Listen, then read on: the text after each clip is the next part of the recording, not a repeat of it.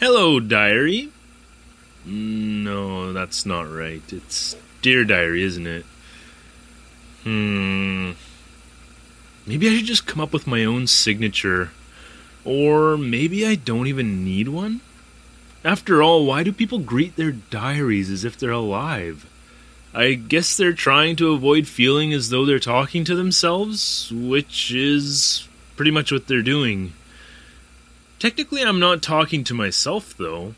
This is for the next person who comes along, so maybe I should be addressing them? Okay, let me start from the top. Greetings, foreigner. That's a little better. If I'm gonna start a new chapter in a set of diaries, I should introduce myself. My name is Devin Glendenning. It's nice to meet you. I found a stack of notebooks in the closet of my new apartment, which I guess is the former apartment of the English teachers whose names are on those books. They're all the same kind of notebook, a cheap light brown scribbler with a navy blue binding along the spine. I just have to say that I love the names of some of the people who came before me.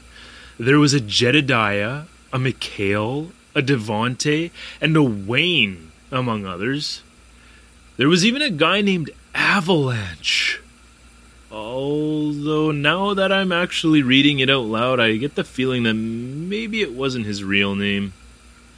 Anyway, at the top of the stack of notebooks, there was a post-it note telling the next tenant to start writing in the blank one as soon as they got in, and to buy a new one when they leave. I could never refuse a request to create primary source material for the sake of history, but if you're listening to this, foreigner, it's obvious that I passed on the notebook. This is the 21st century. We're not far from decent virtual reality games. Computer algorithms are suggesting additions to my social calendar. The perfect snack has long since been created. It's the bold barbecue Dorito, if you're wondering. Hell, the next occupant of this apartment might be an English teaching robot for all I know. I'm not messing with a notebook. So, I've decided to leave a USB stick instead. I've also decided on an audio diary instead of a written one. Might even throw a few sound effects in there. I hope that's okay. I got into the apartment today, but I've actually been in the country for almost a week, so I guess I'll start from the beginning. The beginning of what could be a year or two as a foreigner in Japan. Really, it could be even longer. It could be the beginning of forever. Can you imagine that? Forever foreign.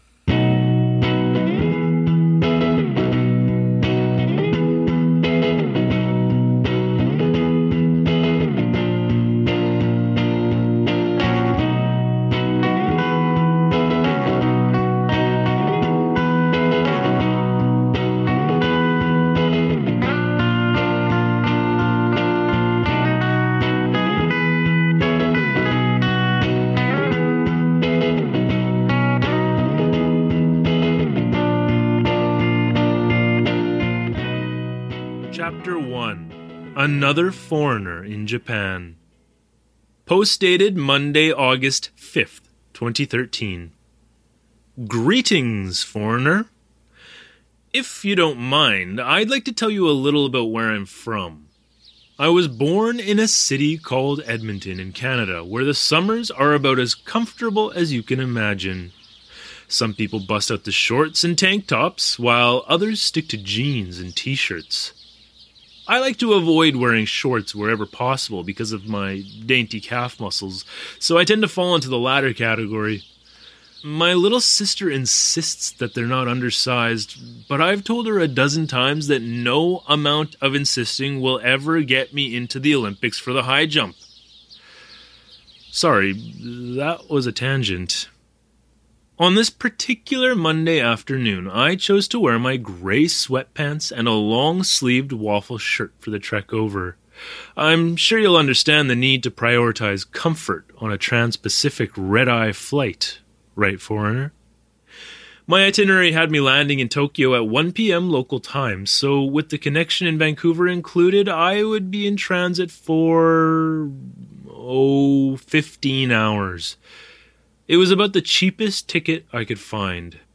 Luckily, I made a friend along the way, a man named Tony from Burnaby, who took up the window seat next to mine in the aisle. How to describe Tony? I guess he was what a North American would call large. He was also what a Japanese person would probably call supersized.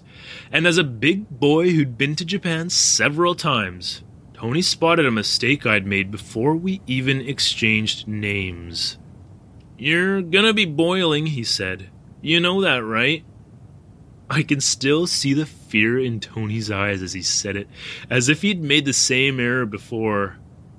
"To be honest, I'm already kind of hot," I told him, "but I'll survive." The flight over was a breeze since the cabin was well air-conditioned, as predicted, but it turned out that the actual dilemma would reveal itself only after we were getting ready to land in Tokyo. The captain's voice came on over the intercom. "We're set to touch down in 28 minutes. Local time in Tokyo is 12:18 p.m. It's currently 35 degrees on the ground." 35 degrees Celsius, that is. I've already run into a few Americans, so I know I need to specify that for y'all. That's pretty hot, I remember thinking, but I figured it wasn't the end of the world. What I hadn't considered at the time was that not all heat is created equal. 35 degrees in Edmonton would quickly fry your skin, but it was dry and could be escaped to some extent by going indoors. The same number of degrees in Japan might mean something else entirely, similar to how $35 Canadian doesn't equal 35 yen. It needs to be converted to get the proper value. As if reading my mind, Tony turned to me and said, "That's not the 35 degrees you know and love. The one that has you parked on a beach chair with a good book and breaks for cannonballing into glacier-fed lakes. That's 35 degrees in a humid, concrete jungle swamp thing." Tony's eloquence tended to run thin at times. "Trust me, it's hot," he added for good measure before getting up from his seat. "Didn't you hear?" I said. "The plane is set to land in 20 minutes. The seatbelt sign is going to turn on any second now." "I've got this all timed out," he said. And he did. I assumed that what Tony was wearing were regular old track pants this whole time, but by God, those were genuine tearaways. Watching him step out and into the aisle made me feel like I was courtside at an NBA game. "Check this out," he said. He gave me a wink before ripping on his waistband. There were several loud snaps like a burst from a machine gun, and he narrowly missed hitting a flight attendant's eye with one of the buttons. Maybe I shouldn't mention that. Doesn't really sound as cool.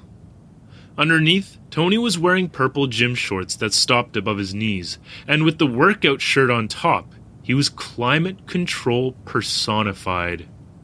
I looked down at my gray sweatpants and long-sleeved waffle shirt and thought, my God, this guy is going way overboard. Anyway, the wheels hit the runway and we taxied to one of the gates.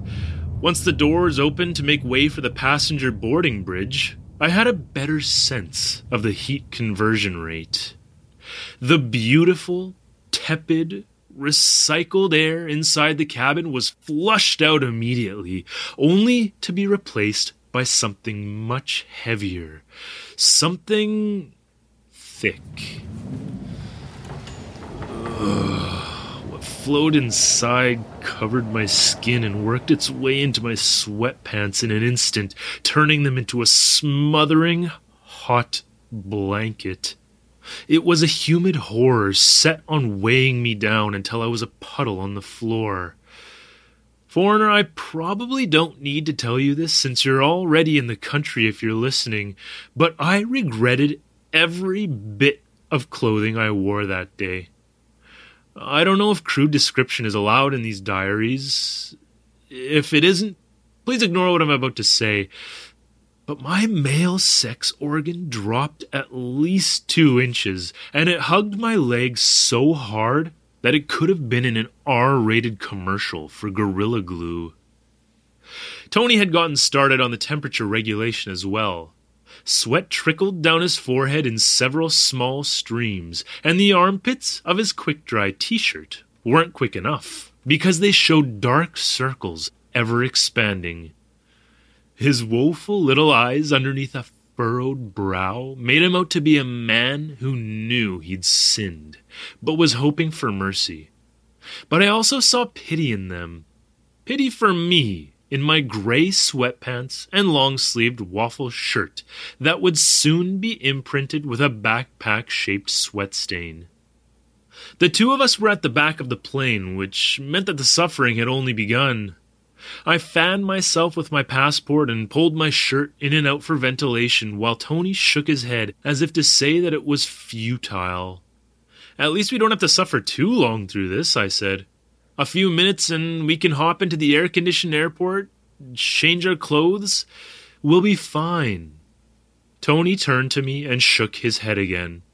As he did so, several drops of sweat went flying from his nose and forehead. "You can't escape," he said. "Try to run from it and you'll see. It only gets hotter." That sort of pessimism wasn't going to get us anywhere, so I took a spoonful of some advice my grandpa used to give me and looked for the light at the end of the tunnel. Putting my arm across the moist shoulder of the man who'd made the journey with me, I said, "Japan must really be something for you to put up with this every year." He nodded hesitantly. "I don't know if I can wait to start experiencing it myself," I said. "Why don't you tell me again about those Hokkaido melons you like so much?" "Let me tell you, foreigner." His eyes lit up like a child's on Christmas morning. "They look just like the honeydew melons we get in Canada," he said, "but they couldn't taste more different. While juicy, they aren't so juicy as to compromise the consistency of the flesh, and you'll never find a more shrewd marriage of flavor to mouthfeel in nature." I'd got us on the right track, you know, the one focused on that light at the end of the tunnel. But an announcement came over the intercom, putting us back in the dark. "We're having difficulties with the boarding bridge, folks. Looks like it might be a while, so hang tight. We'll update when the situation improves." "No," Tony said. "No, I've never... This has never happened before. I don't know if I can make it." Panic was setting in for me as well, but the river of sweat working its way toward my crack of doom was no longer the biggest concern. Part of that cheap red-eye flight package I was talking about before included a frantic transfer from Tokyo's Narita airport to Haneda. My research told me I'd have just enough time to get there if everything lined up right, and already that wasn't the case. "I have to get out of here," I said. "Me too," said Tony. "No, I mean I have to get out of here. If I don't make it out of Narita in time, I'm going to miss my next flight." "Your next flight? Why would you want to leave Tokyo when you just got here? It's the greatest city in the world. 5-star arcades, Michelin-star restaurants, maid cafes. I can recommend a few that you won't find in the tourism magazines, if you know what I mean. Last time I was here, there was this one really shy girl, and I have to get to Okayama by tomorrow morning for the first day of training at... It doesn't matter. Hey, sumimasen! Over the dozen or so heads behind me, I caught sight of a flight attendant in the service area at the back and started straight for her. Apologizing for the sweaty sponge bath I gave the other passengers I brushed past. She pulled away behind the curtain, either not noticing the insane person or choosing to ignore him. "Sumimasen!" I called again. By the way, sumimasen means excuse me, foreigner. Guess I should be adding subtitles. Once I was in the back, I tore the curtain open and panted, "I'm going to miss my flight." After showing her the connecting ticket that was given to me, the Japanese woman had a look on her face that said, It's too bad that you're going to miss your flight. Please, I said. We can get you to the front of the plane, she said, but you still have to wait for the bridge. It was about as much as I was hoping for. Thank you, I said. She turned from me, calling out, Sumimasen, excuse us. The sea of people parted, and she looked back at me, saying, Come with me if you want to live. I'm kidding.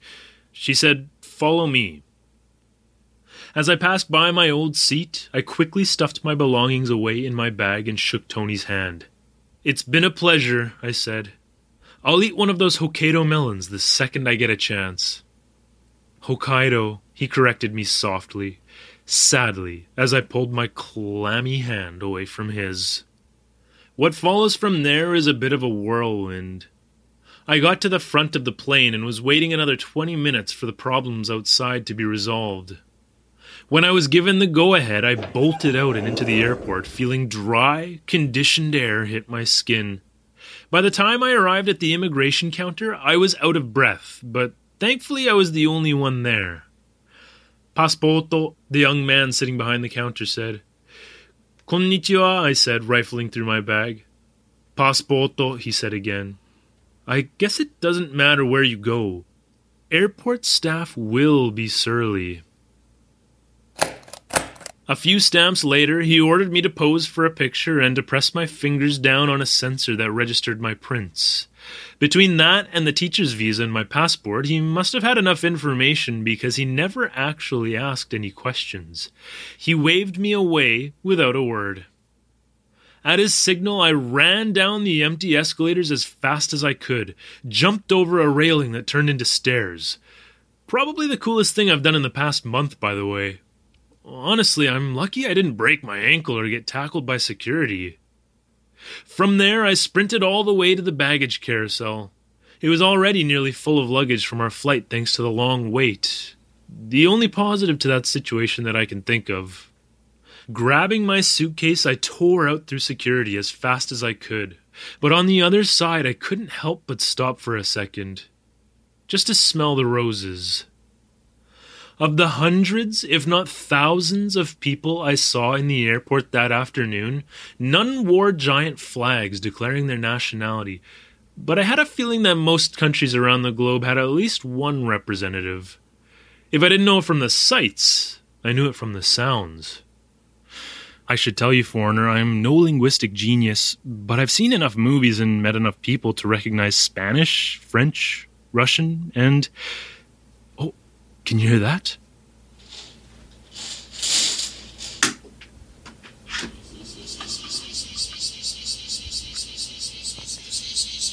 That's the cicada, foreigner.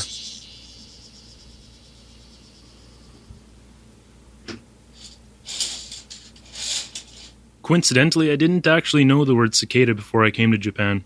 A Japanese person taught me that. Actually, I didn't even know those things existed. Anyway, where was I? Right, the different people. Seeing them all in the same place was dizzying, even after coming from the multicultural paradise known as Canada.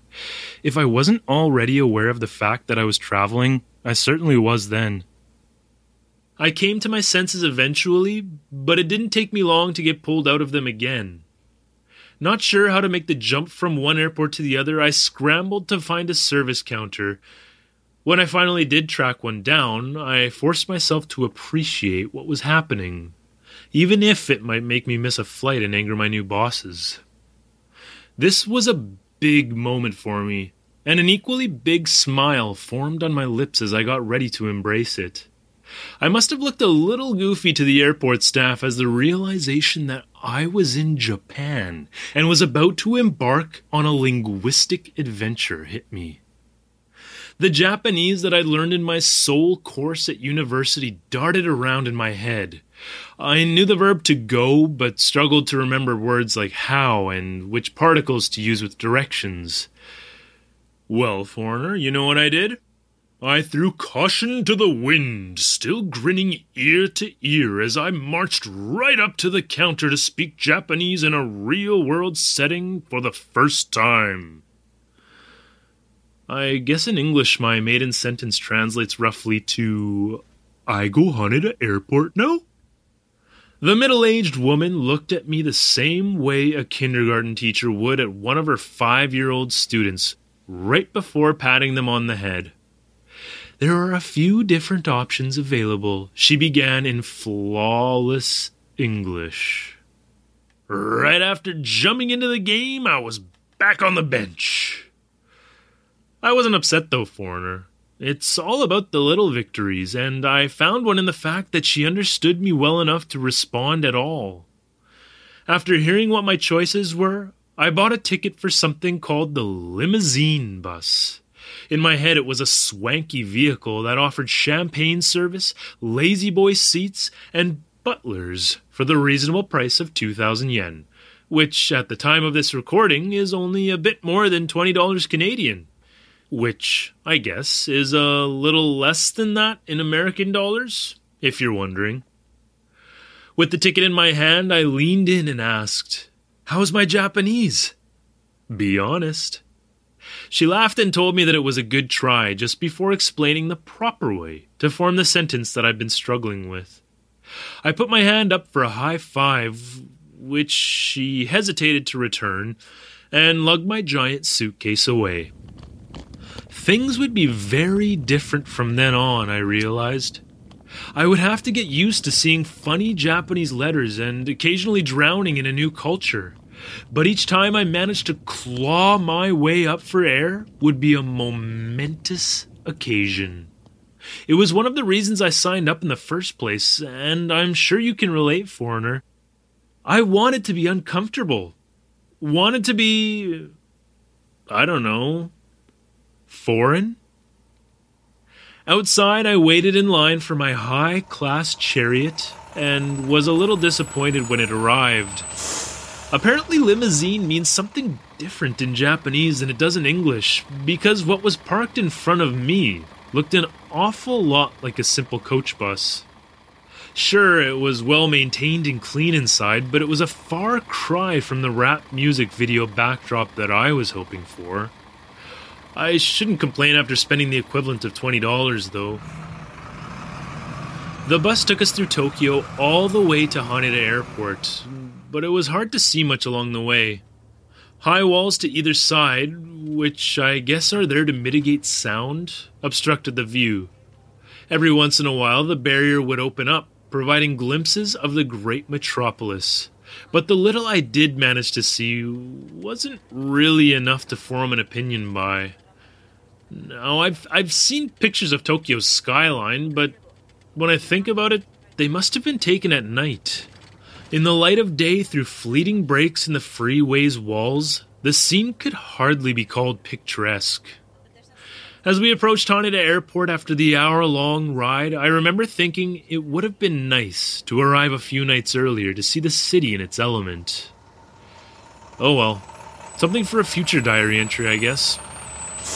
Stepping off the bus at the domestic departure area, I snatched my suitcase and checked it inside, getting a stern look from the lady at the counter at how late I was running.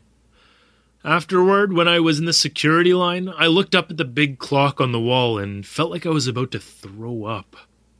I distinctly remember there being 37 minutes until my flight was set to take off. 37 minutes and a long way to my gate. So I sumimasen my way up the line, showing people my ticket along the way and feeling terrible about it. On the other side, I checked the clock again. 20 minutes to go. Clutching the straps of my backpack tight so it wouldn't flop around, I ran. In the duty-free lounge, I dodged my way through a swarm of people. On the moving walkway, I got caught in a human traffic jam and had to jump over my second railing of the day, once again sticking the landing. Man, I was on fire that day. I wasn't far from my gate when I heard over the intercom, "Last boarding call for ANA Flight 0655 bound for Okayama." Crap, I said to myself, picking up the pace. Turning the corner, I finally saw gate 66. The last few passengers had trickled past the counter, and the flight attendants were starting to pack up. I waved to get their attention, shouted, and when they finally saw me, they looked away. "Oh God," I said when I was at the counter, sucking as much air as I could. "I'm too late." "Yes," one of them said. My heart stopped. "But it's fine," she added. "Boarding pass, please." I didn't have the oxygen in my blood to waste on telling her she could have started with "it's fine" rather than ending with it, so I handed her my ticket and passport, clutching my knees. "Have a nice flight." The last plane was curiously empty, with most of the few passengers being businessmen, judging by their suits. It seemed like a big vessel for a 1-hour domestic flight. There were 3 columns of seats, and I had an entire row to myself, as did many others. Not that I'm complaining. By that point, I was equal parts exhausted and enthused at the thought that once I got off this plane, I would be on my new home turf. Eyelids drooping, I waxed poetic in my head, thinking about the road that got me there. The university degree, the research into job possibilities, the savings, the goodbyes. I thought about that for at most 30 seconds, passing out in the middle of the safety instruction video and dreaming dreams of a flight attendant demonstrating the proper way to inflate a flotation vest. When I woke up, I was in the sunny prefecture. That's what one of the posters at the airport said anyway. "Welcome to Okayama, the sunny prefecture." The images that accompanied it were of lush mountains, ripe peaches, and grapes the size of ping-pong balls. Another poster showed scenic photographs of popular spots in the area. There were smaller posters in a sleeve attached to the wall, so I folded one up and stuffed it in my pocket. I actually have it here somewhere, so I'll describe it.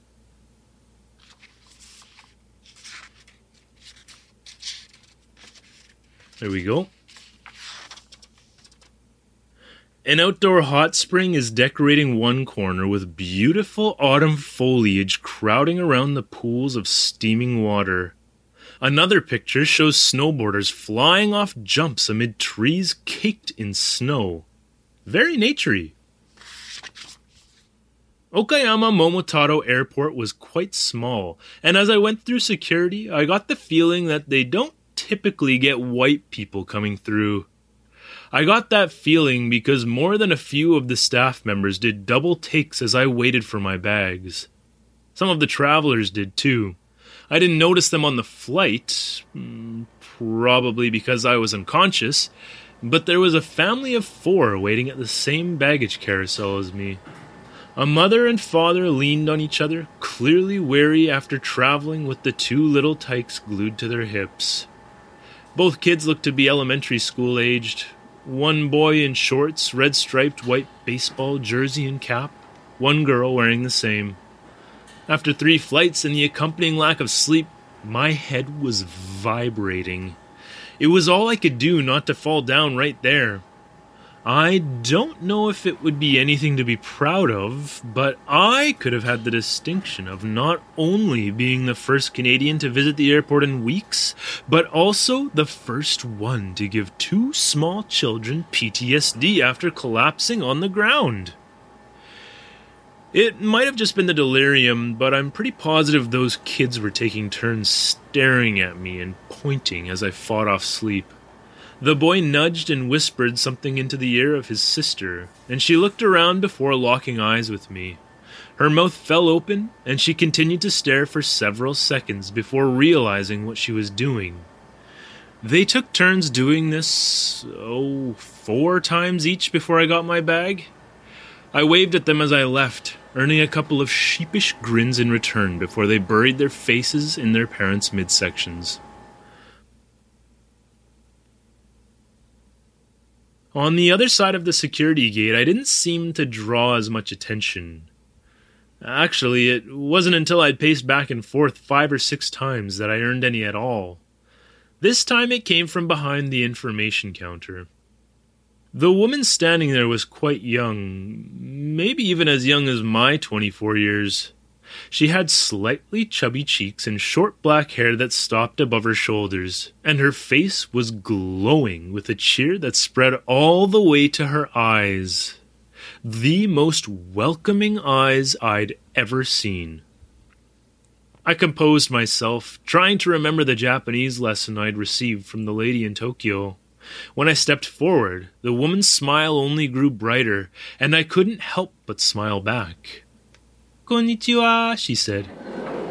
A gust of hot and heavy air from the entrance hit me. That, combined with preemptive embarrassment for the Japanese I was about to botch, was enough to leave my skin itchy. Another moment of drowning in the language, I thought. Time to test my mettle. After reading the name tag on her shirt, I said, "Konnichiwa, Miss Take. How I go Okayama City?" Miss Take's smile deepened, as did the pool collecting in my shoes. She hurled a barrage of Japanese my way in response. The only word I caught was bus, this time with no limousine prefix attached. I think Miss Take was wise to the fact that I didn't understand much of what I'd heard, though, because she quickly opened a half door and stepped out. We walked together to a little ticket vending machine on the outside of the building. After pointing to the one that I needed, she held out her hand as if to take my cash and perform the transaction for me. I waved her away with a sarcastic grin and confidently said, "Makasete," which I just double-checked in my Japanese dictionary, and I'm happy to say that I almost certainly used it properly. It means leave it to me. Miss Take put her hands up and took a step back to watch. Once I had the ticket in my hand, I held it up triumphantly, and she actually clapped. Somewhat patronizing, maybe, but I'll take what I can get. She pointed to a signpost 10 feet away and said in English, "You can get on the bus right there." Her grammar was flawless, and her pronunciation was more than adequate. The only thing that was a little strange was her rhythm. It was as if she learned English from a textbook and CDs all her life and was using it on a real human being for the first time. "You can speak English," I said. "Only a little bit," she lied through her charming little teeth. "Ah, you're being modest. I wish I could speak Japanese half that well." "Just keep practicing and you will," she said. "Do you really mean it?" Judging by the surprised look on her face, she wasn't often asked to reinforce her fibs. Making for the building's entrance, she repeated it. "Just keep practicing." "Foreigner, I hope I can reach the same level with Japanese eventually, but who knows if that day will ever come. It's probably just as likely that I'll stumble my way through Japan, one broken sentence after another, constantly relying upon the kindness of strangers. If I can continue to do that, I guess there are worse scenarios, but I have to wonder if my luck with meeting nice people will run out." Miss Take disappeared inside just as a shuttle bus arrived, and after loading my suitcase into the bottom carriage, I handed my ticket to the white-gloved driver, who was also the baggage handler. With the other passengers' bags stowed, we left Okayama Momotaro Airport. I was still ignorant to what the Momotaro part of the airport's title meant, so I added it to the growing list of things that needed to be cleared up. It's an actual physical piece of paper titled Things I Need to Clear Up. Until then, it mostly consisted of different foods that Tony had spoken about. Putting the piece of paper back in my pocket as we slowly rolled out of the parking lot, I noticed my surroundings for the first time since landing. The same thickly forested mountains as the ones on the travel poster from before rolled along outside the window. The airport wasn't actually in Okayama City. Rather, it was separated by close to an hour drive. A much more scenic hour than the one I'd had while changing airports in Tokyo. At times, the road followed a course that seemed to accommodate the mountains and rivers. It bobbed up and down with the peaks and valleys, winded this way and that. Just as often, the road smashed through those obstacles with the help of tunnels and bridges. This prairie boy can probably count the number of mountain tunnels he's driven through on one hand, so the drive to the prefecture's capital made an impression. To be honest with you, foreigner, I never did much research on Japan before leaving Canada. I figured I'd receive my education by actually getting in the weeds. What I did know about the country was that it was small, but had a large population, so I imagined buildings would be squeezed into every square meter of the land. Well, the truth wasn't far off. There was a good deal more untamed nature than I thought. Sure, every section of horizontal dirt was occupied either by rice fields or houses, but the actual mountains were largely unmolested. Somehow I thought they would all be stripped bare to make way for the 127 million inhabitants. Over time, the landscape flattened out, giving way to more and more rice fields first, and then to the suburban homes of Okayama City. Those homes changed too as we worked our way toward the center. At first, they were mostly constructed with an Asian aesthetic, some of them with tiled roofs curving toward the corners like little ski jumps. The walls of these houses were often eggshell in color, with the dark timber of delicate carpentry visible. Most of the gardens contained meticulously pruned pine and juniper trees, their branches looking at times like collections of clouds floating in the air.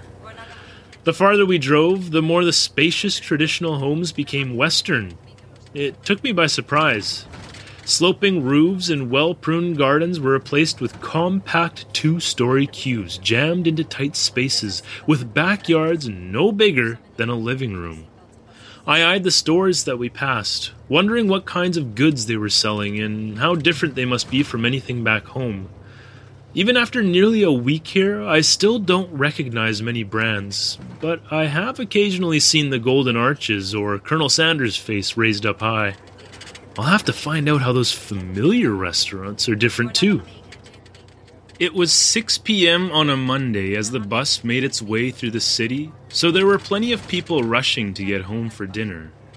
Students rode on their bicycles wearing their school's uniforms. Short-sleeved dress shirts with pleated skirts for the girls and long pants for the boys.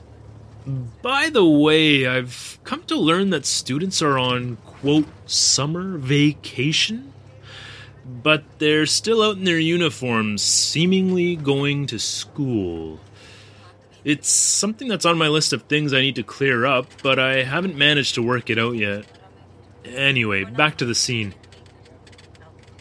A nearby train clacked along next to the road as the sun got ready to retire for the evening. Men and women carrying briefcases crossed the street, wiping their brows with handkerchiefs produced from their pockets. Oh yeah, that's another thing. People carry handkerchiefs here. Sorry, I'm getting sidetracked. We arrived at Okayama Station's West Bus Terminal shortly thereafter, concluding my travel for the day at last. I breathed a sigh of relief before stepping outside, where I breathed a sigh of exasperation. Japan's humidity problem really doesn't get much better throughout the day. Huh? No, what are you doing in here? I was just going to get down to the shops. Feel like a walk? I haven't had a chance to introduce you yet. Get out of here. Introduce me? To who? I'll tell you later. No grocery shopping for me. Wait, you found the store? Where is it? I haven't been yet, but it's supposedly just down the road. I'll wait for you to finish and we can go together. Never mind. Tell me later. All right. Going off like a frog in the sock. Wait, what did you just say? Frog in a sock? Yeah, you're going off like a frog in a sock. What in God's name is that supposed to mean? Don't you say that in Canada? It's like calling someone crazy. We definitely do not have that saying in Canada. Wow. Well, have fun at the grocery store. Where was I? Oh yeah, we just got back to the station. Okay, Thanking the driver, I rolled my suitcase away toward the escalators. At the top was a wide promenade lined with shops on either side. The smell of baking pastries permeated the air, which I quickly realized was coming from a Belgian waffle stand that I would later get very well acquainted with. A chain bakery stood on the opposite side, not far from the entrance of a clothing store called GU. And among those sights were the sounds of shoes clacking and scraping as people ran this way and that, catching trains and buses going in every direction, all of them leading home. Standing still, I watched the foot traffic as it flowed around me. Here, a pair of high school girls lingered, possibly talking about a bit of gossip. There, an elderly woman bought a ticket for the train at one of several machines next to the gates. A station attendant divided his attention between ushering travelers through to their trains and a pair of tourists that were asking him questions. I must have been watching the people around me for 5 minutes before I decided to check into my hotel, a place called Through Inn. The entrance was within sight, so after breaking out of my trance, it was a short walk. At the front desk, I gave my name, passport, and explained that I was there as an employee of Chiron. It wasn't long before they gave me a keycard to room 524. The room was remarkably clean, if a little on the small side. Just past the narrow entrance hall and to the right was a queen-sized bed with sheer white sheets and a charcoal duvet stretched tight across. It occurred to me that I should go out and enjoy my opening night in Okayama, but first I wanted to put my feet up, maybe even have a shower. Sticking my room card in the slot next to the door, the air conditioner started with a gentle whir. I kicked off my chucks, dumped my suitcase on the floor next to them, and stumbled toward the bed where I flopped face down with barely enough presence of mind to fling my glasses to the side.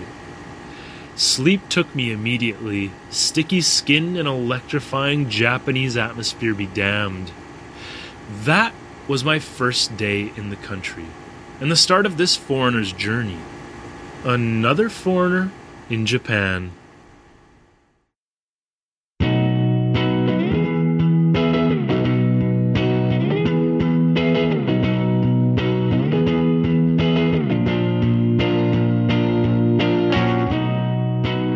Thank you for listening to Forever Foreign. If you enjoyed this episode, hit the subscribe button so you don't miss any in the future. Season 1 will be released every 2 weeks. For more info on the show and bonus content like essays and blog articles, visit foreverforeignpod.com. If you're up for it, we'd also love to hear any questions or feedback at info@foreverforeignpod.com. The show was written, produced, and narrated by me, David Taylor.